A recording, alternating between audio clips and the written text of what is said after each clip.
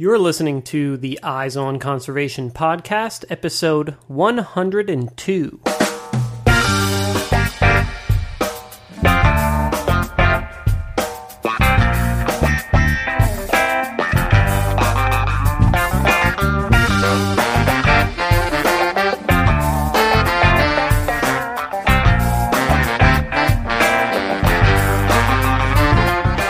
Welcome to the Eyes on Conservation podcast, where we bring you engaging conversations about wildlife and conservation issues from all across the globe. I'm your host, Matt Podolsky.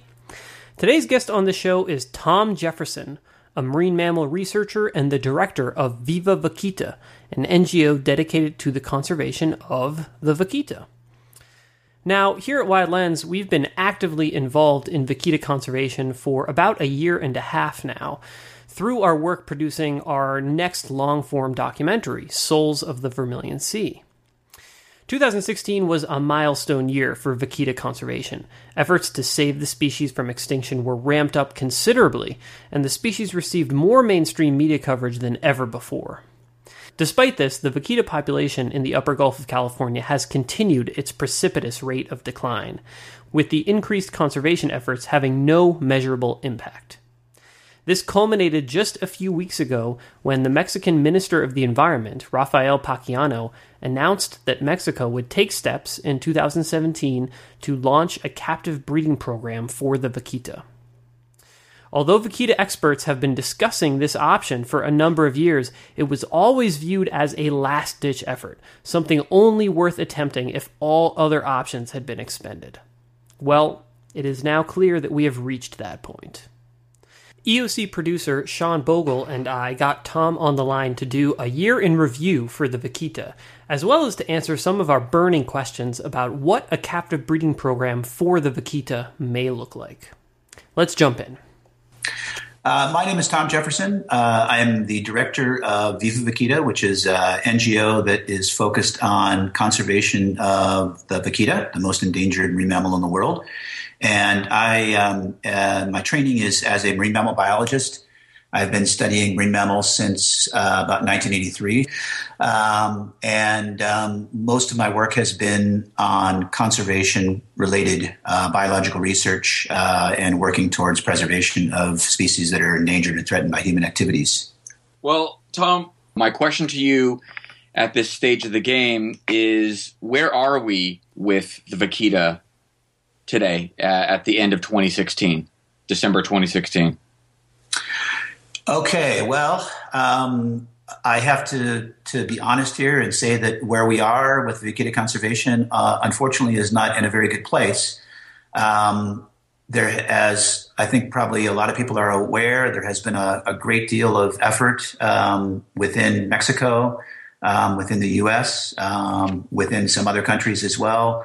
And there's been really an unprecedented amount of attention put on the vaquita, especially in the last 2 years or so, with a lot of environmental organizations, large environmental organizations becoming involved, and a number of scientists dedicating a very large percentage of their time and effort and resources towards trying to save the species from extinction.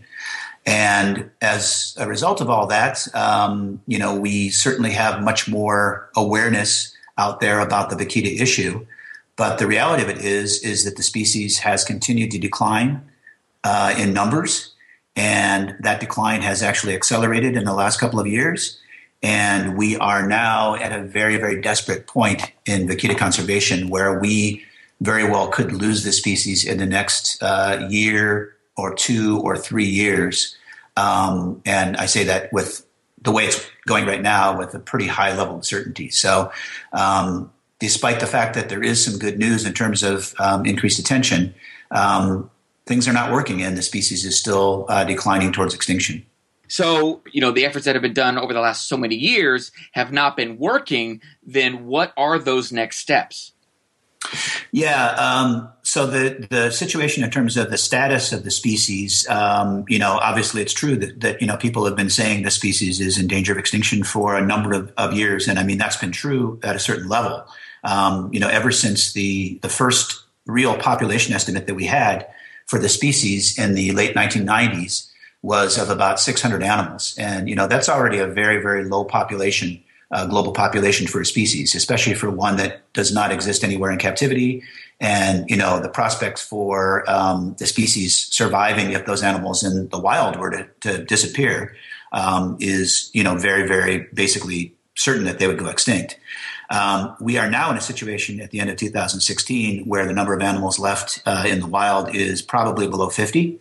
The exact number, of course, is not known with 100% certainty, but there's quite good information from the recent vessel survey that was done last year and the very extensive acoustic monitoring project that is in place in Mexico that indicates that the animals have now reached a level of 50 or below, which some biologists consider to be almost like a threshold level for where a species is really very likely to survive. So we're at the point now where there are so few animals left that there would be concern on some people's part that the population may not even necessarily be viable, even if the threats are removed. Now, one thing we have to understand about that is that, of course, there's a huge amount of uncertainty about that, and a lot of that is based on theoretical considerations, based on genetic diversity and things like that. We do know and or believe that certain species of mammals have had their numbers reduced to significantly below 50 and survived and recovered. And that includes several marine mammal species like the northern elephant seal, the Guadalupe fur seal, and species like that. So, I personally don't subscribe to the idea that, even if the numbers are below 50, that means that the population is not viable, but that we're certainly reaching a point where that would be a concern on some people's mind.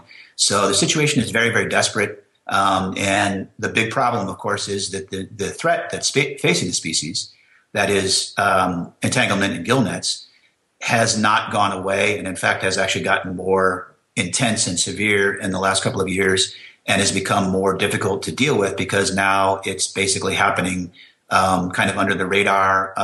The fishing is essentially illegal, and the fishermen are operating in a way that basically makes it very difficult for us even to monitor the situation, much less control it or stop the mortality.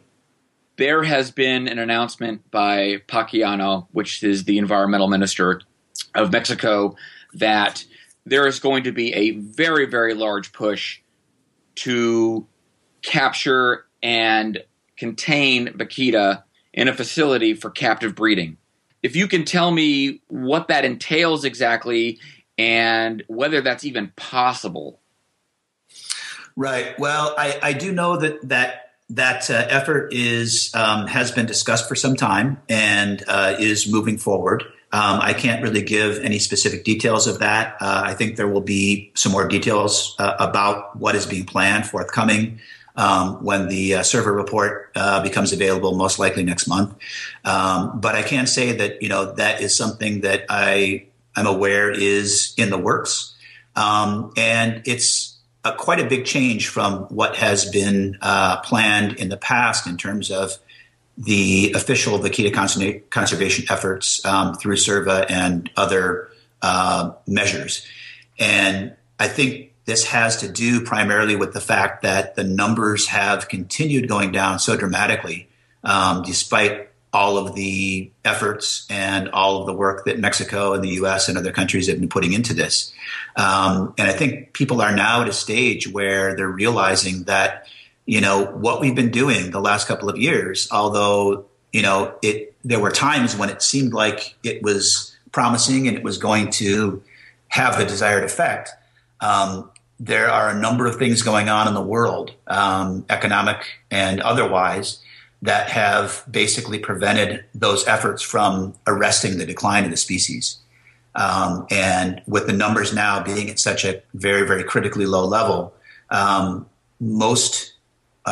wouldn't say most, but a lot of people in vaquita conservation are sort of, I think, doing a lot of soul searching and realizing that, maybe it's time for us to, think outside the box is one way of putting it, but look at a different approach, because the approach that we've been using is just not working. I mean, there's no debating that really. And we can sit back and continue doing the same thing that we've been doing the last couple of years and saying, well, we're doing our best with these efforts. But I think it's pretty clear that if we do that, the species is going to decline to zero and is going to be extinct within a very short number of years, 2 or 3 years.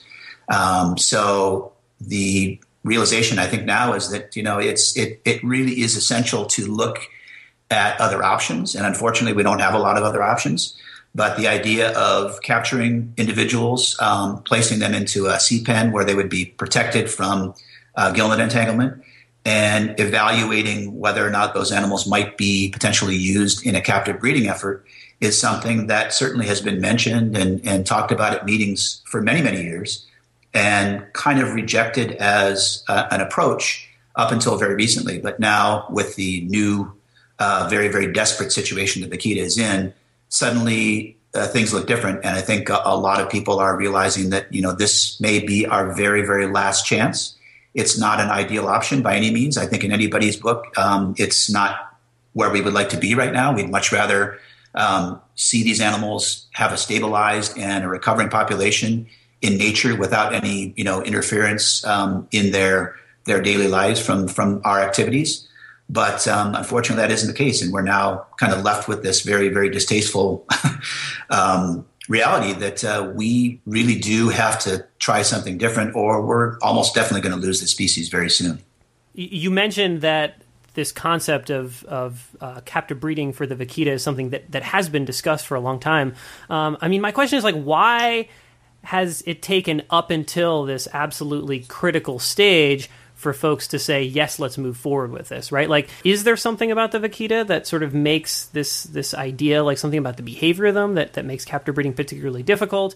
Or why have folks been so reluctant to implement a program like this until this absolutely critical stage?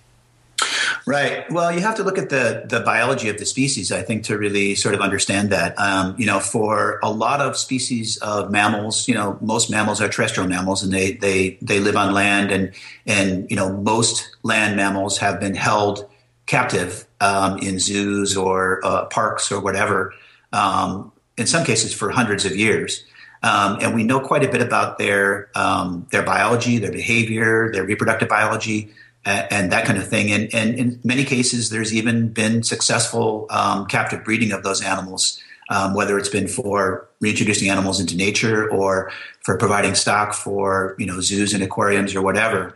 But the vaquita is a very different species. It's a species, A, that has never been held captive, B, that is very, very elusive and very difficult even to find, much less to capture in a successful way. And so I think people have been, I believe, rightly concerned about what the chances of success would be for a program that involved capturing animals, bringing them out of their natural habitat, and whether or not that might, in fact, pose a bigger risk than leaving the animals out in the wild. And until probably a year ago, we knew that the population was still declining.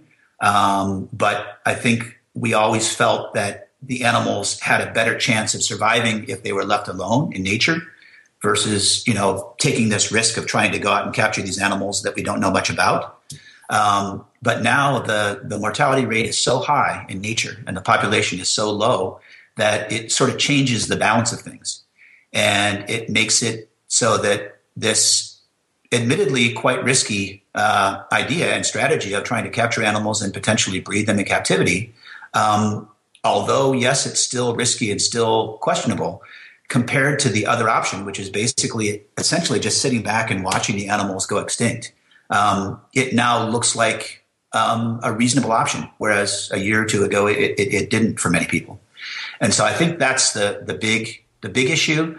The other issue I think that's a part of that is that a lot of us, myself included, have been very concerned that if we proposed a captive breeding program for the species, that might in some way reduce the amount of effort and or pressure that is put on Mexico to remove gill nets from the range of the species.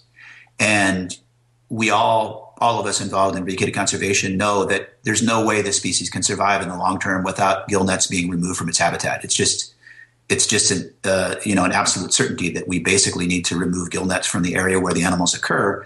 And so we didn't want to propose captive breeding if that would result in a situation where it was less likely that the gill nets would be removed from the animal's habitat in nature.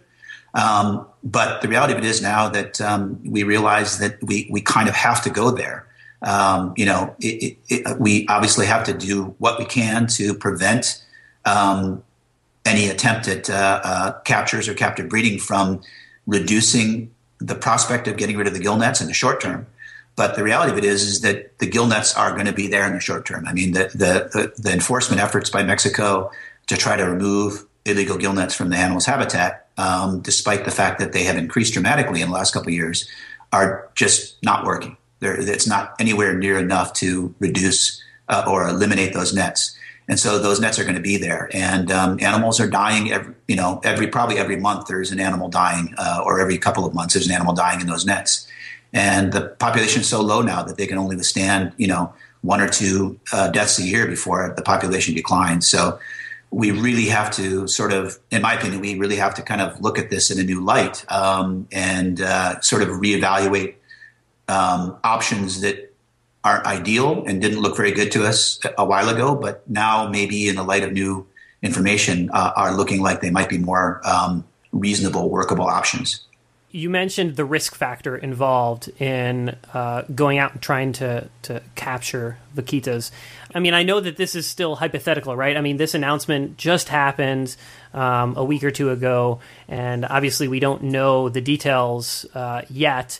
But, I mean, are there other similar species that captive breeding programs have been implemented and successful with that we can sort of look to as examples? And can we sort of hypothesize what the best approach might be and what that might look like? Yeah, I mean, that's one situation that does make it appear a little bit more promising, despite the fact that the vaquita itself has never been captured and never been held in captivity. It is a member of a family with 7 species, and some of those species are in the same genus, which is the next level of taxonomy above the level of species. And one of those species is the harbor porpoise, and that is a species that has been captured. Initially, I would have to say the efforts at capturing the animals successfully and holding them in captivity probably were not considered to be very successful. Unfortunately, a lot of animals were lost in the process, but over the years, a lot was learned, and I think eventually certain organizations in Europe have learned how to capture these animals in a way that certainly involves still risk, but has reduced the risk to quite a level that's quite a bit lower than it was originally. And so, I think by getting folks who have been involved in these efforts with harbor porpoises in Europe involved in this effort with the vaquita, I think it can dramatically increase the chances for success. And there's also another species that has been, or actually 2 species. There's 2 species of finless porpoises that occur in Asia, and those animals have been captured as well, and in some cases actually bred in captivity. So, we do have those close related species that we can sort of make, things that we've learned from those species can be applied to the vaquita situation. But the reality is that it's still, the vaquita is a different species, and nobody really knows whether or not it will respond in the same way to capture attempts or to, being held in some kind of a net or pen the way that harbor porpoises and or finless porpoises have. So, we once again, we have to remember that there is a risk and there is some uncertainty here, but, it is something that I think, many people now see as we kind of have to go there. This whole concept is surrounded by controversy on a variety of levels, as I see it. I mean, the marine world has been involved or affected by captive breeding for some time, mainly for entertainment purposes. I'm wondering And I would think that alone, especially with the recent light of all this awareness and negativity on a lot of these captive breeding programs for entertainment purposes, would somehow play a role in the decision to do this for the vaquita. My follow-up question would be, is that what is that threshold that when you keep, and I realize that vaquita are not being captured for any type of entertainment purposes. I get that. But what I want to know is, like, what is exactly that threshold that you would keep vaquita in captivity before releasing it? And I also understand that you would want the habitat that they would be returned to would be completely safe. So obviously, gill net free. But once that was established, where does the vaquita population need to be to release them for a sustainable population in the wild? Yeah, all good questions, and the answer is that we don't really know the answer to any of them. Sorry about that, but that's just the way it is. This really is a very, very poorly known and poorly understood species, and that's one of the things that makes it so difficult. Is that we because we know so little even about the reproductive biology of the animals. There's actually one paper about the life history and reproduction of the vaquita, and it's based on a very small number of specimens. And it's from the early 1990s, I believe it was published. So, it's not even recent information. We have to sort of recognize that a lot of these things are unknown, and that's one of the things that went into the original hesitation on the part of a lot of people involved in vaquita conservation to sort of try to pursue this approach. I think it was felt that if the animals can be, if we can get rid of gill nets before the population actually declines to 0 or 10 animals or whatever, to some clearly level that's where the animals probably won't survive. If we can do that without a captive breeding approach, that is the way that I think pretty much everybody wanted to go. And there was pretty good I think agreement on that until fairly recently. And so as far as the threshold or the number of animals that would need to be, in the wild, I don't think there's really necessarily any number there that you could quote. But what you said as part of your question is exactly right. I mean, the idea would be, I think that animals would ideally be held in some kind of a captive sea pen, where they were, although potentially still facing some risks, at least where the chances of them getting caught and killed in a gill net is essentially 0, because that's essentially what's killing the animals in nature right now.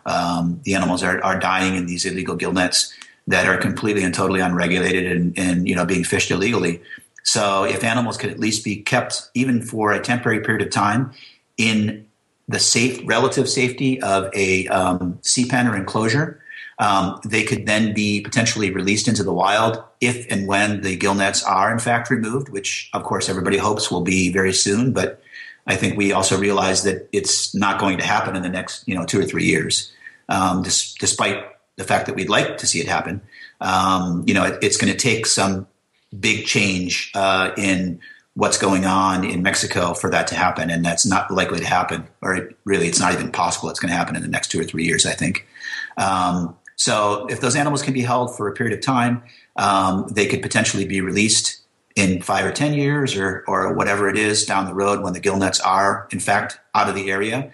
And if those animals in the meantime can be evaluated as potentially being used for captive breeding efforts, and they can successfully, rear some, offspring in captivity, then of course that can potentially dramatically increase the prospects for the animal surviving. But again, we need to remember that removing gill nets from the habitat of the animals in nature is still a critical ingredient in all of this, and none of this is going to work if the gill nets are still out there. So I want people to understand what exactly Viva Vaquita is about and who's a part of it and who exactly their audience is.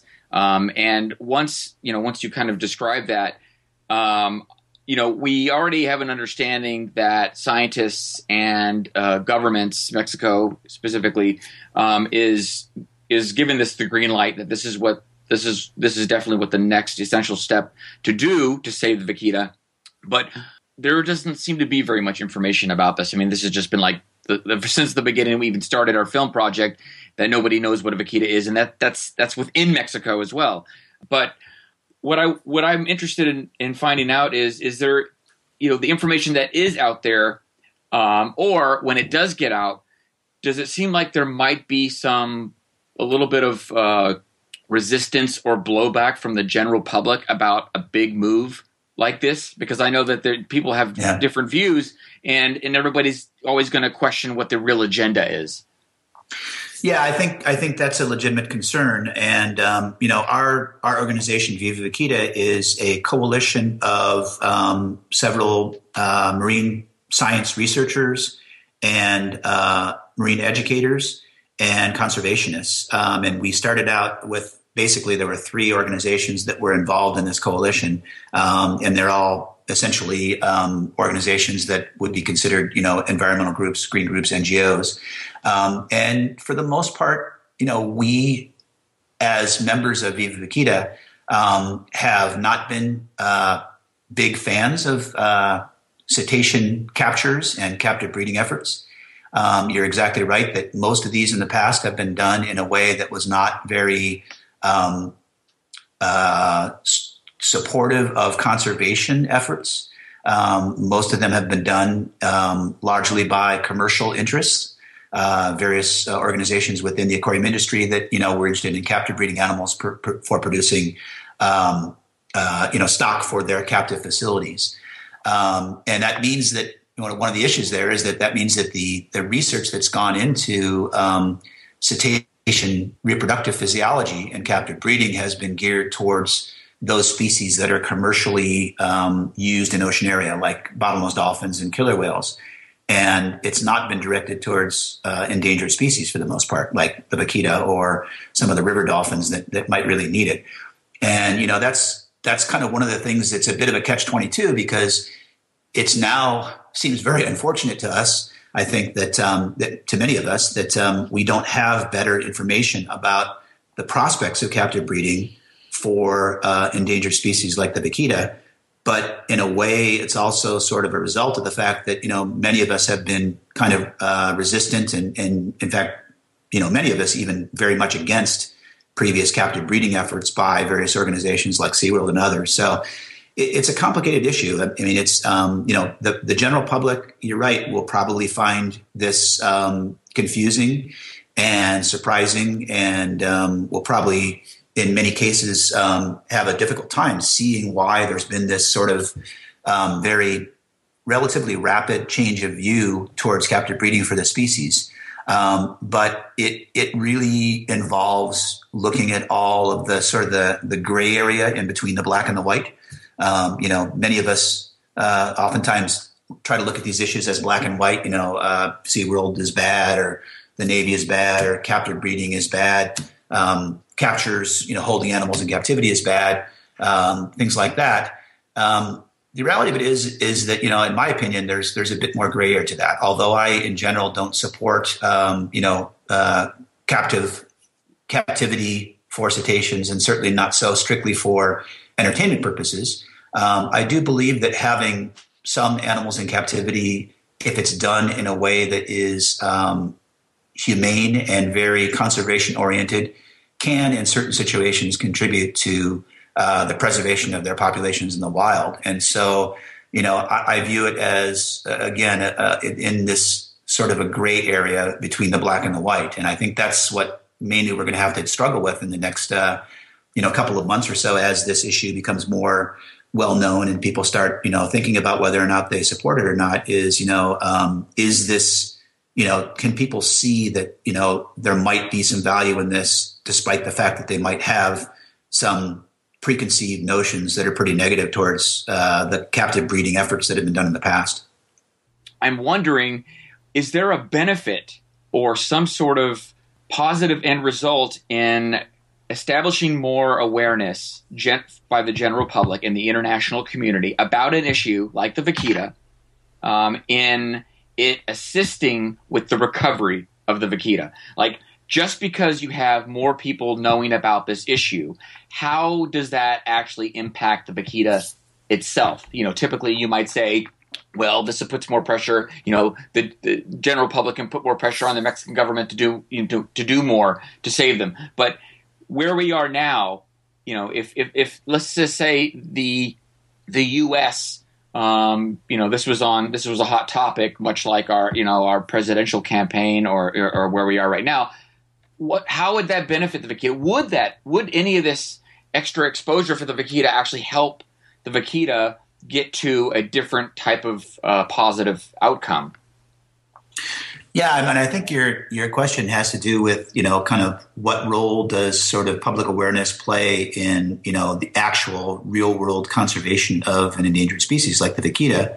And of course, it's a difficult thing to measure. I mean, it's something that is, very challenging for us to try to, for instance, as a scientist, to try to develop some kind of a program where we would measure that in quantitative terms. But the fact is that, as far as I'm concerned, I think it plays a big role.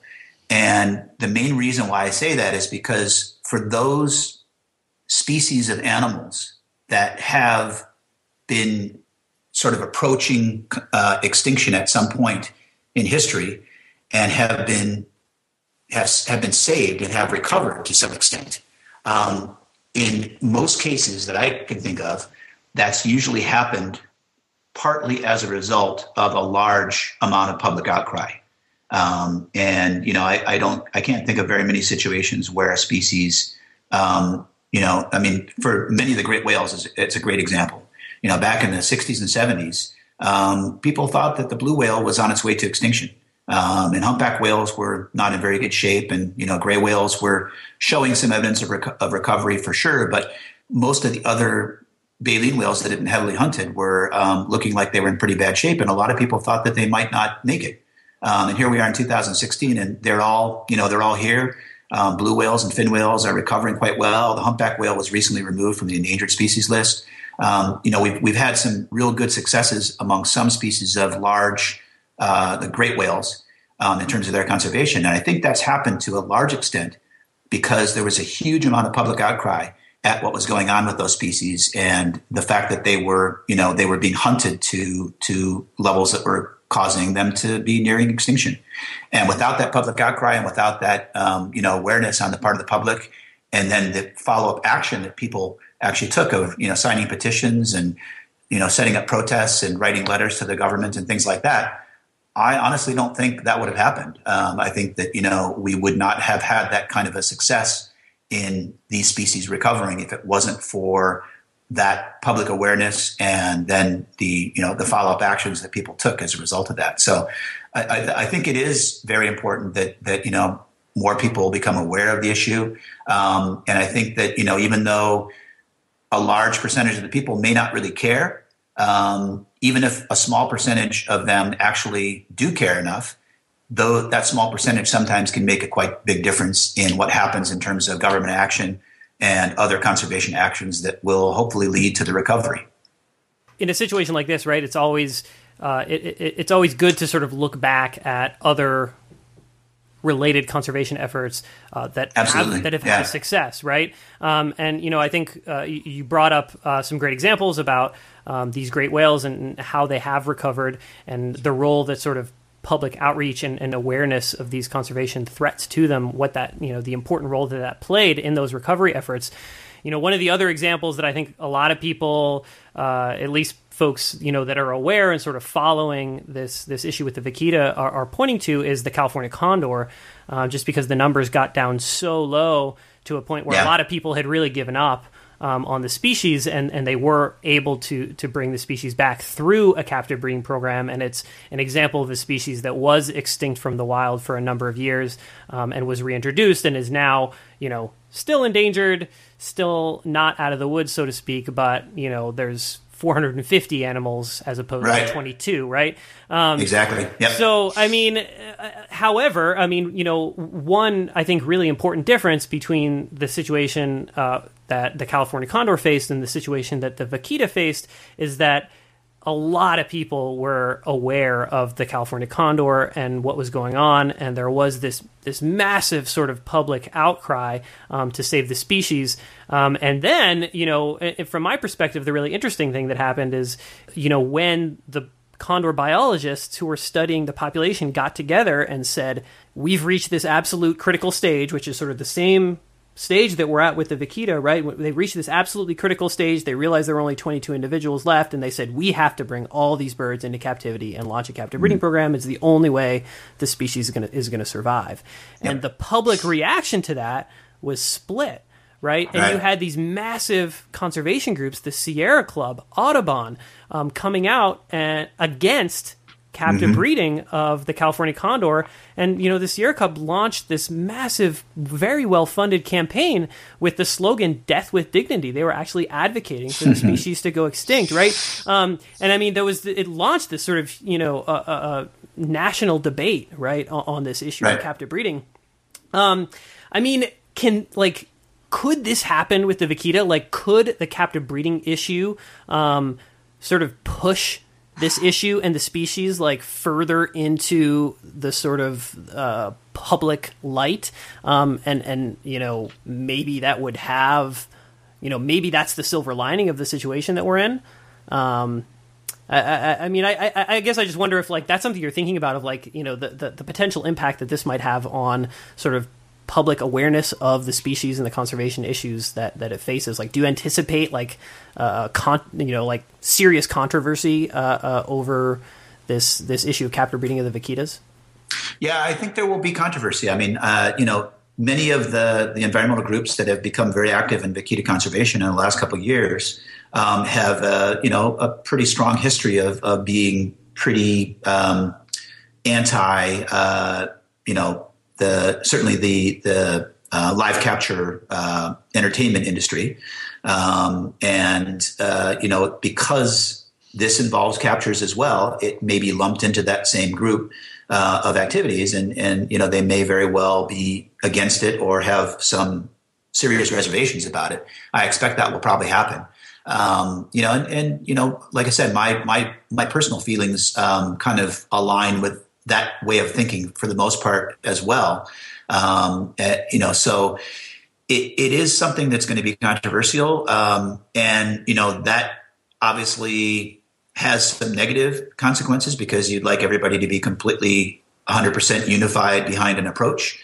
But on the other hand, it also can potentially have some positive repercussions as well. And that is that, that kind of controversy is more newsworthy. And already I think we've seen that since the announcement came out recently about the plan for the captures, there's been a lot of news stories, and a lot more people, I think, are taking notice of the issue that hadn't really paid too much attention to it before. That could be good, it could be bad, but I think that having more people aware of the issue, probably is going to be a good thing. And I think, it'll be important and it'll be useful to have a healthy, hopefully very respectful debate, unlike some of the debates we saw during the presidential campaign that Sean mentioned, which weren't always very healthy and very respectful. But I certainly hope that any debates that are happening as a result of this issue would be more, respectful of the other side, and people would be, willing to acknowledge that, I think there's a legitimate way of looking at it either way. I mean, I certainly have great respect for those folks who say, look, this is not something we should do. I think that, it's not the right thing to do. I may not agree with that necessarily, but I have great respect for that attitude, and I certainly see where they're coming from. So, if we can sort of have a good, healthy debate about this, and hopefully come to some reasonable consensus as a result of that, I think it'll be a good thing. We've been documenting this for a while now, and obviously not as long as you have been involved in vaquita conservation, but we're neck deep in the issue. That's the only way you're going to be able to tell the story. Right. Our film project and all this that's happening is not really just for the vaquita. I mean, we realize that more now than ever, now that we have been, down there and engaging with fishermen and, government officials and researchers and the whole gamut. And this is just so much bigger than the vaquita. It just happens so that the vaquita is essentially collateral damage, and is just woven in this really intricate web that's unfolding every day. It seems like there's something new. I'm wondering if this story seems, because it is bigger than the vaquita, it's essentially a symbol for other species and the efforts to conserve those species too, hopefully before they get to this really narrow threshold in potential extinction. Because you've been involved in this for so long with vaquita, and I know you work with a variety of other marine mammals, what does the vaquita effort mean for other species to you? Like, what is your vision? And then to take it one step further, what does it mean for humanity? Like, why do all of this? Right. Well, yeah, it is, true that this situation for the vaquita is not unique. This is not the first species of marine mammal that's been close to extinction. We've had several in the past that have been brought to very low levels and have recovered through various conservation efforts. And those have been success stories like the northern elephant seal, which now numbers like over 150,000 animals, and at one point was reduced to maybe 50 or so individuals. And then we've also had some failures. And the most recent one, of course, is the baiji, which is the Yangtze River dolphin in China that had been declining in numbers for many, many decades.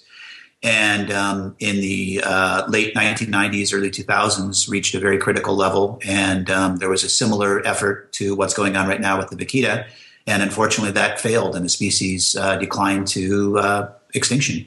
And so, we have. I think one of the things that's really critical is that we need to look at each one of these situations, whether it's a success or a failure, and we need to examine very carefully and very honestly what happened and why it happened, and try to see what we can learn from that situation that might help us out in the next situation.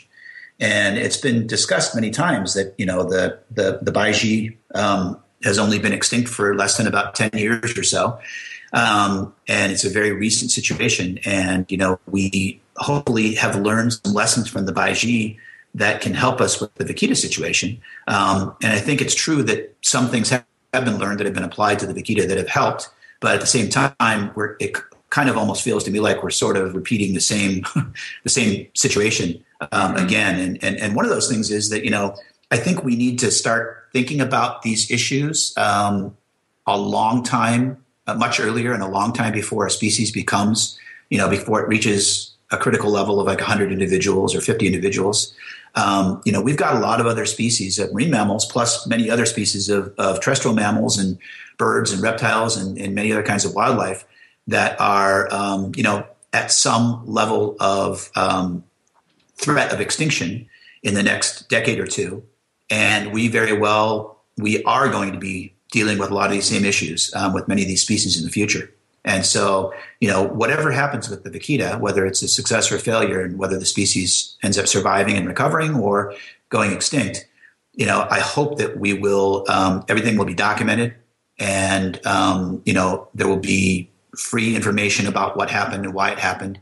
And that, anything that happened in the course of those efforts will be applied to future situations where a species is facing extinction. And, we will hopefully be able to do a better job with it in the future. Problem is, it's easy to say that. And the reality is that, very often these situations do become politicized, as you mentioned with the California condor and others. And that's one of the things that it's always frustrating for me. And I think for a lot of people to see that happen. Once again, I really, really hope that we can avoid that for the vaquita, and that we can make sure that when we have debates, they are debates about factual information and not, it is an emotional issue, and it's hard to not get emotional. A lot of people are very passionate about this species and about marine mammals in general. But I think it's important to, keep the debates focused on factual information and potential strategies, and not let things get too polarized. When they do get very polarized, I think it ends up really kind of hamstringing us in our ability to try to make a positive outcome. You also asked the question about, kind of what are the implications for, humanity in general. And I mean, I don't think I have any really insightful answers there. All I can say is that, for me personally, and I know this is true of a lot of people who are outdoor oriented and care about nature and wildlife and that kind of thing. There's just something essential in knowing, in a world that is so increasingly covered with concrete and steel and polluted and degraded. There's something comforting in knowing that we still have species of wildlife, like whales and dolphins and condors and pandas and tigers and elephants and things like that, that are still out there living wild in nature and, doing their thing that they've been doing for millions of years. And I think a lot of it has to do with sort of just being inspired to have a respect for the natural realm. And, so many people, I think, have lost touch with that. A lot of people live in cities and, towns where they really don't have much connection with nature. And, I think that issues like the Vaquita issue are useful in that they remind us that, there are species of wildlife out there that are struggling to survive in a world that's increasingly dominated by humans. And, we can either ignore them and say, look, we're going to do what's best for our economic situation, and we don't care if they go extinct. And if we as a society are happy with that way of doing things, then that's what will happen. But if enough people believe that it's important to have a balance between, economic prosperity and preservation of some semblance of the natural world as existed before we got here, I personally believe that we can find that balance, and we can find a way for most, if not all, these species of wildlife to continue to exist in a world that, to be honest, we dominate as a species. But it's going to involve a lot of work and a lot of effort. And, issues like the Vaquita issue are going to be the kind of things that we're going to have to struggle with in trying to find a way to get that balance right. Tom, it's really comforting to hear the words you just stated about, the essentially the condition of the world, the direction that we're headed in, as, we're constantly developing and building all these artificial environments and just kind of pushing out everything that was, naturally here. Despite the fact that I feel like a lot of people, including myself, are aware that that's happening, there's something extremely comforting in just hearing those words come out of your mouth, and that you recognize that's happening, and that emotional connection with the remaining portion of wildlife and nature that is currently still on the planet. Just knowing that, and if there was just some power where you could put that feeling and that knowledge into rain droplets and just have it rain all over the planet, where everybody would think that way, it would just be an amazing. That would be great.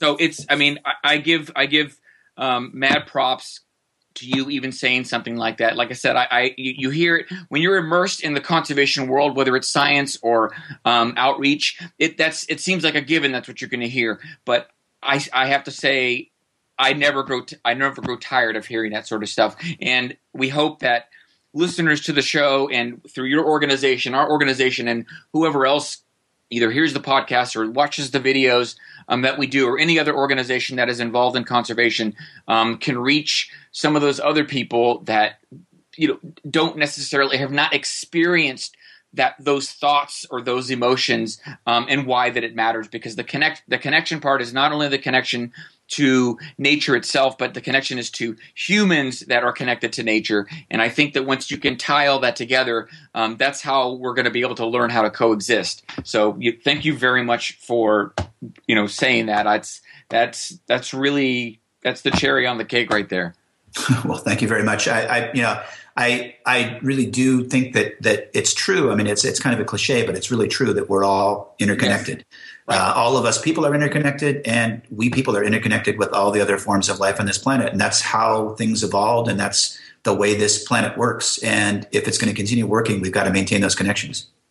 I'm just going to thank you, Tom, for a really Awesome conversation. Yeah, it means a lot, I think, to Sean and I to get your perspective on these most recent developments that we've seen going on with the Vaquita. So, yeah, we always appreciate your perspective, and thanks a lot for joining us.